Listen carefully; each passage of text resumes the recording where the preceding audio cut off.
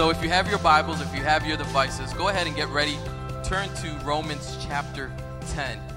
If you don't have a Bible with you, if you're visiting with us, don't worry. We're going to put some notes. We're going to put the scriptures up on the screen, and you could follow along with us that way. But the title of my message today is Any Given Sunday. Any Given Sunday. Now, in the theme of Super Bowl Sunday, you're going to have some football analogies today. In fact, any given Sunday is normally used in football, and I'll explain what that is in a minute. So if you're into football, you understand football, my prayer is you'll get some things out of this message. If you don't like football and you don't watch football, don't worry about it. I'm not going to overload. We're not going to talk about football all day, and I still pray that you'll get something out of this message as well. But the term any given Sunday simply means that no matter what the odd makers say, no matter what team is playing, what team is better, what team is worse, on any given Sunday, any team can win. On any given Sunday, any team can win. For example, tonight, there's a really slim chance that the Eagles will win, but on any given Sunday, any team can win. As a precursor, I'm allowed 3 of those comments throughout the day. That's 1, and I can't go more than 3. Or someone will throw a flag at me. But on any given Sunday, any team can win. You want to know something else? On any given Sunday, a life can be changed. On any given Sunday, strongholds can be broken. On any given Sunday, relationships can be restored. So on any given Sunday, any team can win. But on any given Sunday, when you come to the house of the Lord, anything is possible. Anything is possible. And speaking of any given Sunday, last Sunday, Pastor Brian did a tremendous job. How many of you appreciated Vision Sunday last week? He did a tremendous job of communicating what God has put into his heart and into Pastor Cynthia's heart, what God is speaking to us as a church at this hour. If you weren't here last week, do yourself a favor. Listen to the sermon online, or go to our info table, get a copy. If this is your first time here, do yourself a favor. You won't have to stare at a Patriots jersey next week. Come back and listen to Pastor Brian preach. Seriously, he has a great gift to communicate the Word of God. He does it in such a way that it comes across simple, and you can actually walk away being able to apply what he teaches. So make sure to come back next week and listen to him share. But he shared last week the vision of Grace Chapel, the vision of this church. He said that we are a church that prays. We're a church that worships. We're a church that builds. We're a church that reaches. We're a church that cares. For what? All in an effort to see people become fully devoted followers of Christ. You know, and when he shared that last week, specifically what stood out to me, nothing's more important than the others, but what stood out to me was when he talked about reaches, how we are a church that reaches. And what did he do? He challenged us this year for everyone to invite one person to church. So that means now that we're in February, we have 11 months to be able to use an invite card or whatever God chooses to use in your life to invite someone to church. And I started thinking about all the people in Palm Beach County that do not attend church. All the people. I'm not talking about they don't attend Grace Chapel. I'm talking about people that don't attend any church at all. Did you know that there's 1.3 million people in Palm Beach County? 1.3 million people in Palm Beach County, and studies show that 50% of that population are churched, and 50% of the population are unchurched. Church is anyone of any faith saying, yes, I regularly attend a house of worship. But there's 50% of our population out there today that are unchurched. And when we look at the 50% of unchurched people, it's broken down into 2 categories. 35% are considered de-churched. That's anyone who has not stepped foot into a church in the past 6 months. They attended church at one point, and then they stopped coming. And then there's, more alarming to me, 15% never churched. 15% of our population have never stepped foot into church. That's almost double of our U.S. national average of 8%. You're sitting in chairs today in a beautiful church, and there are a bunch of people that are not. You're sitting in a portion of the country which is the number 2 ranked highest population of people never stepping foot into a church. Other studies have shown, and they've asked them questions. So you take the churched, and then you take the unchurched. When I talk about church, I'm talking about Jewish, Methodist, Lutheran, non-denomination, mainline denomination, charismatic, Pentecostal. This is what they had to say to these 2 specific questions. They were asked, do you believe that it takes good works to get into heaven? 58% of that population totally agree that it simply just takes good works. Just be a good person. Just be a good person, live a good life, take your neighbor's trash in from time to time. Just be a good person. Don't bother anybody. Just worry about your 4 and no more, and you're okay. And then 48%, they totally agree that Jesus committed sins. Totally agreed that Jesus committed sins. And when I hear those numbers, that tells me that our county desperately needs Jesus. Desperately needs Jesus. I'm not talking about kinda. I'm talking about right now. If this was Palm Beach County, half of this room goes to church and half of this room doesn't. Is that setting off any bells in your head right now? We desperately need Jesus because they're walking around aimlessly without the true hope, without the truth that Jesus is real, the truth that he didn't commit sin, the truth that he died on a cross for our sins. And not just so that we can have life in heaven, but that we can have an abundant life here on earth. He died on a cross not just for our eternal destination, but for our life right here and right now. The truth is, Jesus Christ died on a cross so that we can be overcomers of fear, so that we can be overcomers of depression, so that we can be overcomers of the generational curses that were passed on from generation to generation. And yes, to have eternity in heaven. And when I talk about an abundant life, Pastor Jay Pike did a tremendous job sharing about this, is that there's a gospel out there that's being shared. Man, God loves you. He's a loving God. He loves all his children. Yeah, that's true. And he said that all you have to do is receive him, love him, make him your savior, and you go to heaven. That's true. But what happens is, that's where I think that theology right there, no more, no less, that's where I think the de-churched people stop coming to church. Because what happens is they accept Jesus as their Savior, and they're trying to learn how to make Jesus their Lord, and they're presented this idea that everything's going to be perfect. And when they experience something that's not perfect, they say, well, I guess this whole Jesus thing didn't work out the way I thought it was supposed to. I'm not going to waste my time going back to church. There is a dying world in our community today. And man, when I was thinking about this and when I was preparing this, my heart really started to break. My heart started to break. That there's marriages that are going through some tough times. Tough times. I can't tell you, I've spoken to friends this past couple of weeks, and 2 friends in 2 weeks, and they're going through a divorce. They don't know the hope of Jesus in their life. And they said, you know what, this isn't going to work out. I have no answers. There's someone in the Bible where his heart broke for his nation. There's someone in the Bible that his heart broke for those that thought they were just really good people, just trying to do really good things. There were people that, you know, they went through the motions of religion because they were just told that's just what you do.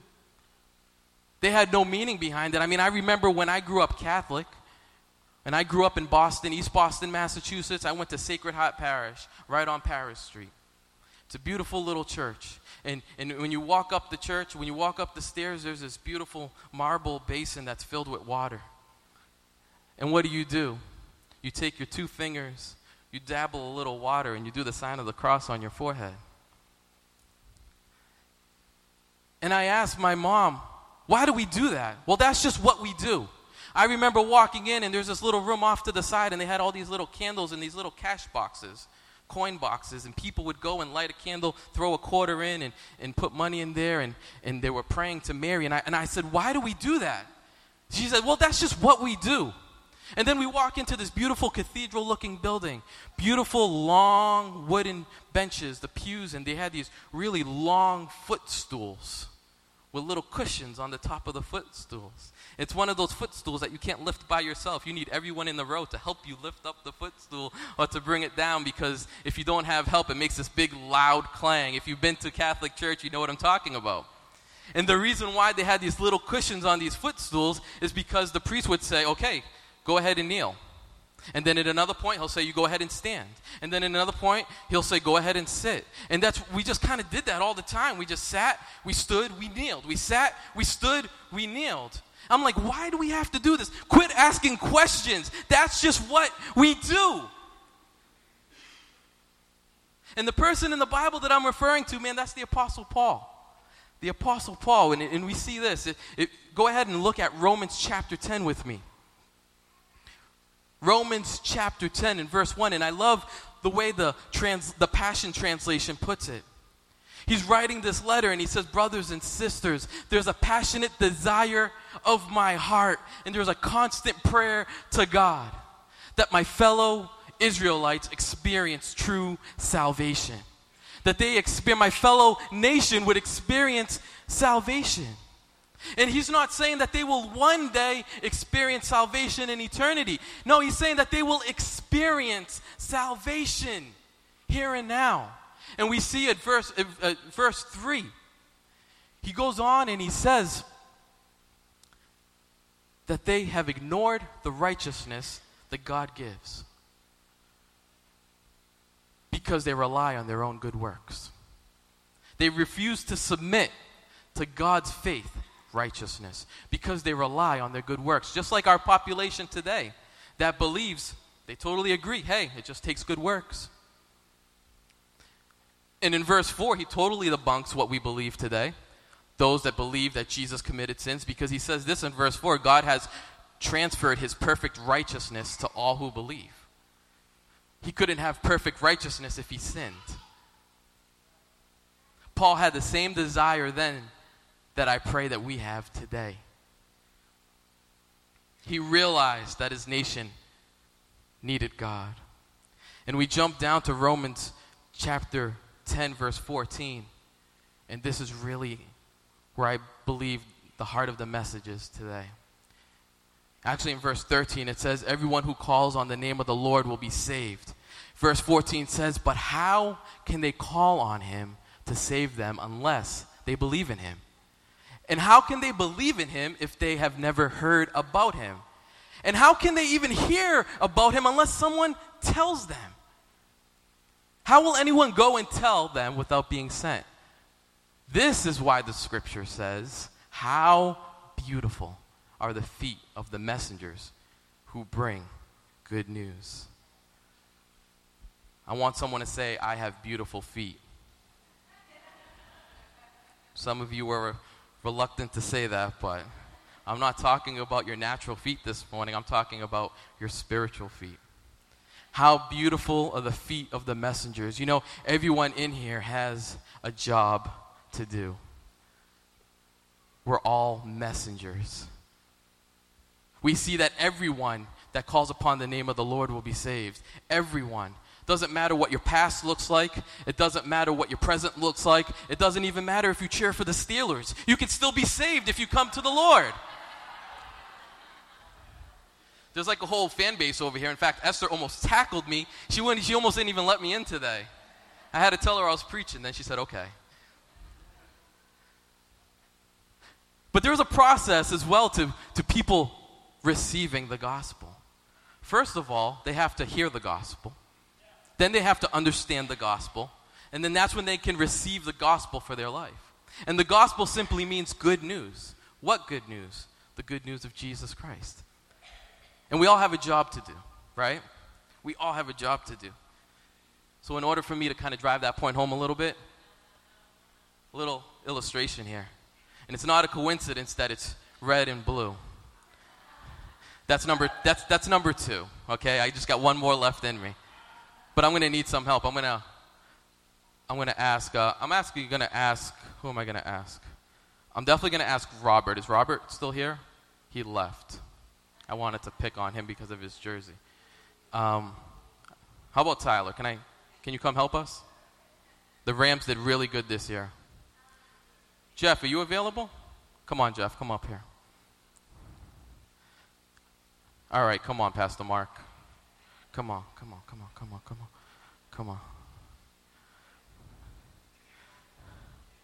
All right. So ready? So Pastor Mark is going to be the quarterback. I need you to stand right over here. Can either of you catch? All right, I'll have you stand right here then. You can have the ball. You can catch, right? Is he too far? Is he okay? We didn't go through this. They have no idea that they were ready for this. Okay. All right, so listen, on my whistle, you're going to go ahead and you can turn around. I'll make it easy on you. On my whistle, you just go ahead and snap the ball to Mark on my whistle. Yeah, real easy. And then real simple, you get the ball, you throw it to Jeff. Ready? Go.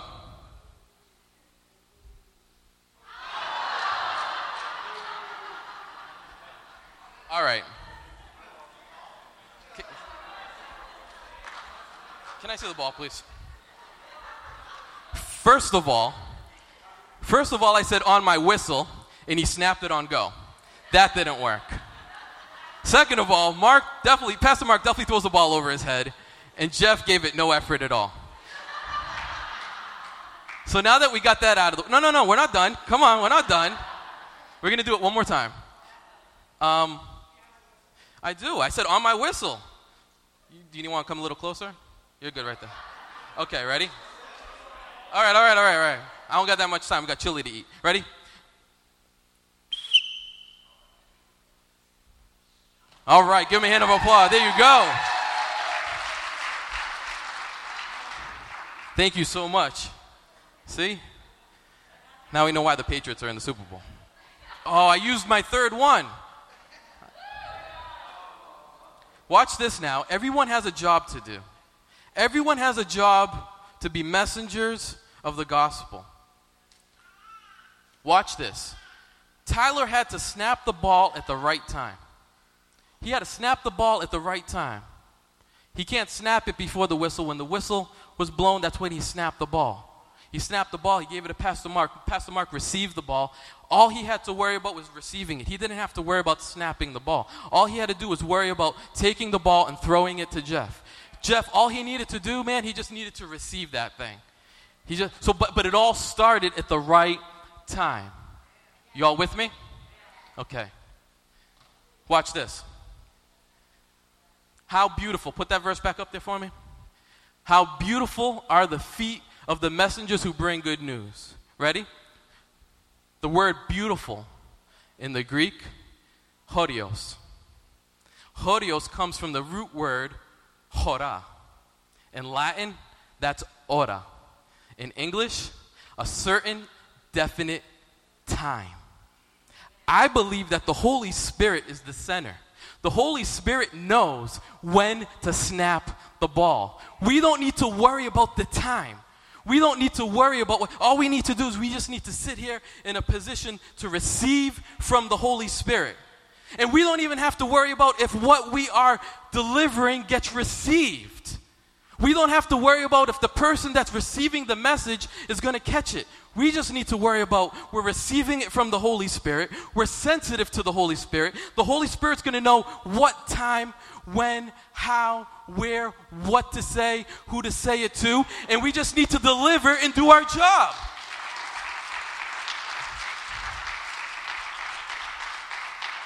And that is why our feet are beautiful. And that's why we're just called to be a messenger of the good news. We don't have to be theologians to hand one of these out. In fact, this was sitting in your seat today. This is what I'm going to ask you to do. I'm going to ask you to please pick it up off the ground if it fell. I'm going to ask you to please take it out of the seat pocket in front of you if it landed there accidentally.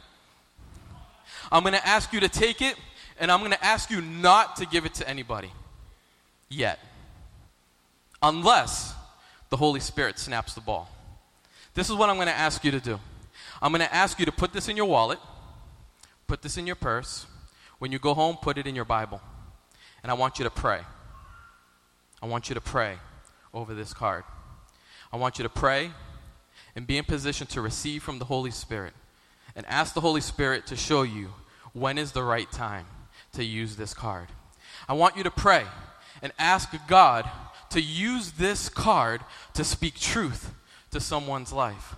I want you to pray that when someone receives the card, okay, that they're going to take it and they're not just going to throw it in the trash, but they're actually on any given Sunday, they're going to show up to church.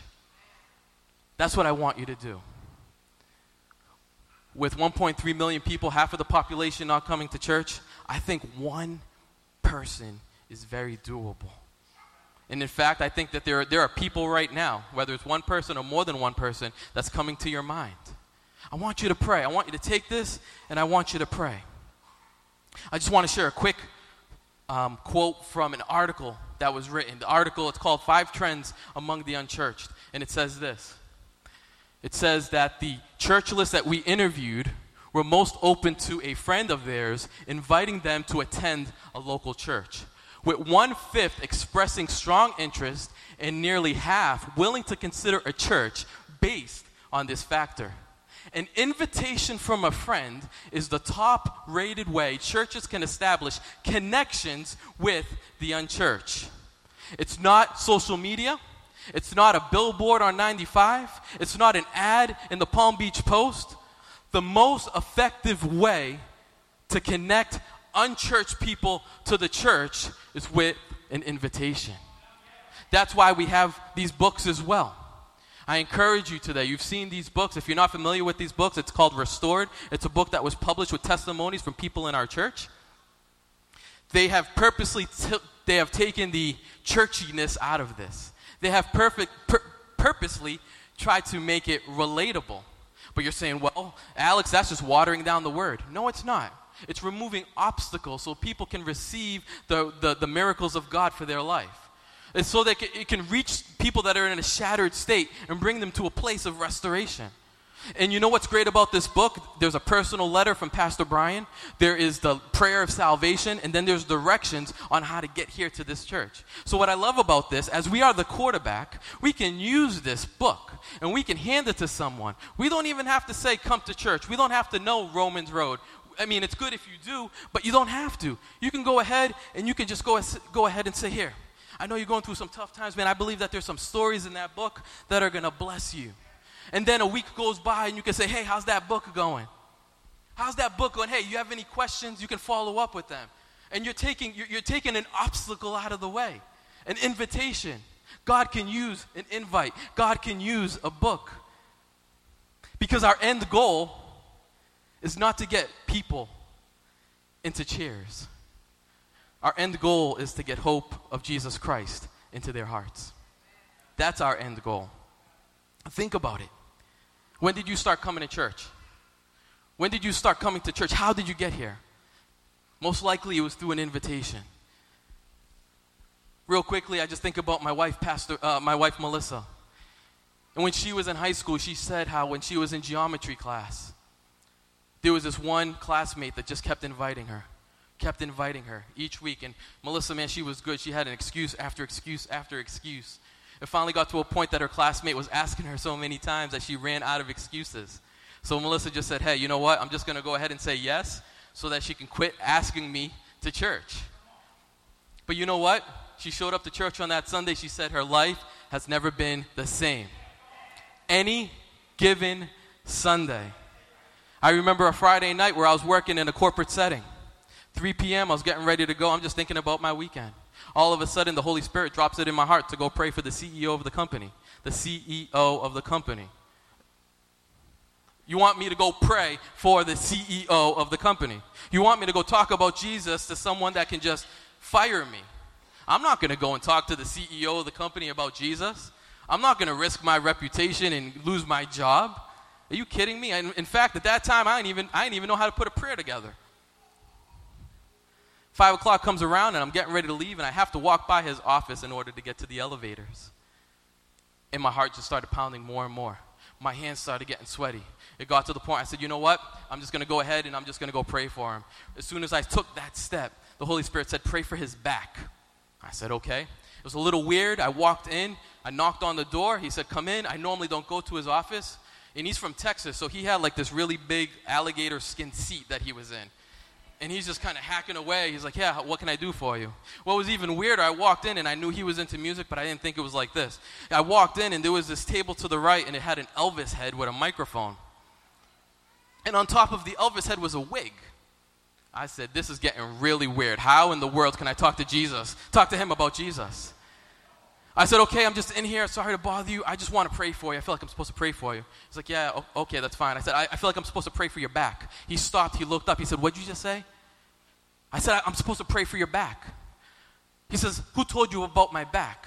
I said, I don't know. I feel like I'm supposed to pray for your back. Is that okay? He said, sure, that's fine. I said, okay, and I start walking towards him. He's like, what are you doing? I said, I'm going to pray for your back. He says, no, you're not. I said, but you just said I could pray for your back. He says, well, pray for my back before you eat tonight. Before I eat? He's like, yeah, don't you guys pray before you eat? I said, I give thanks to God for the meal I'm about to. He goes, can you pray for me later? I said, no problem, I'll pray for you tonight. So that was Friday. Next week comes, and I'm thinking he's going to call me into his office, and he's going to fire me, right? Monday comes along, nothing. Tuesday comes along, nothing. Wednesday comes along, it's Pizza Wednesday. It was awesome. They order pizza every single Wednesday.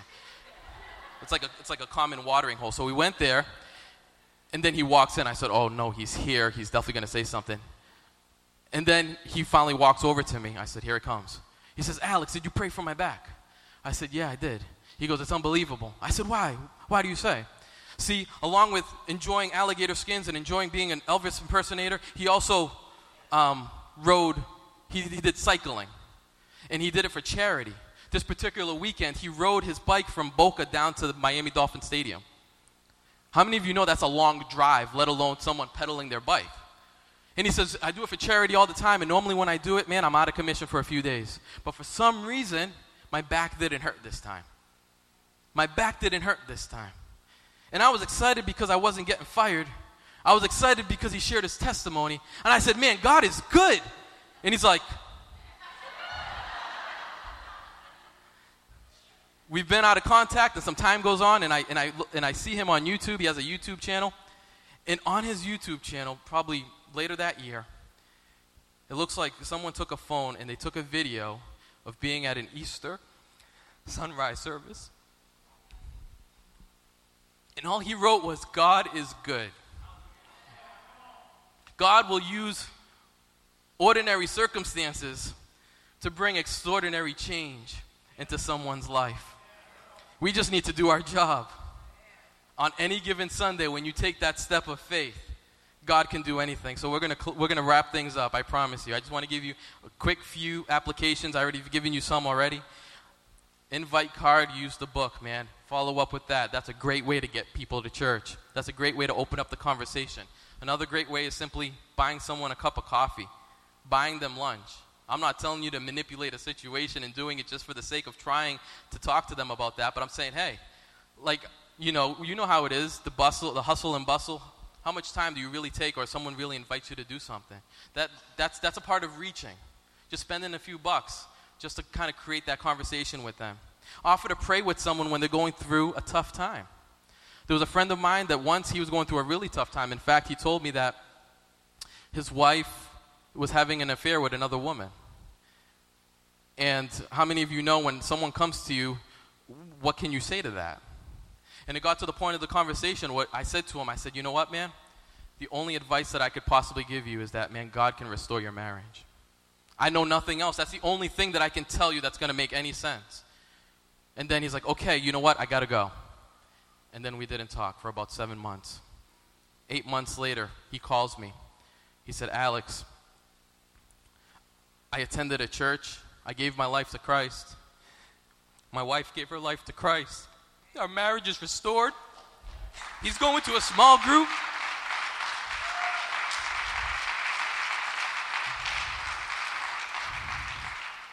Because you can point someone to God in a time in their life, because that's a beautiful time in their life. Sign up for a Discovery One class.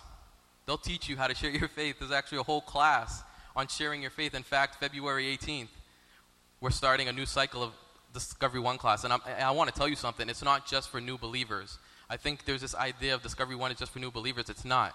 It's where you can learn things and relearn things. And you could learn, you could be equipped, and you can know how to share your faith. So I just want to encourage you today that this is the year. I'm not saying that this may be the year or this might be the year. No, this is the year where you step out in faith, you share your faith in Jesus Christ with someone, and they're going to show up to church on any given Sunday. This is the year that your coworker is going to walk through those doors on any given Sunday.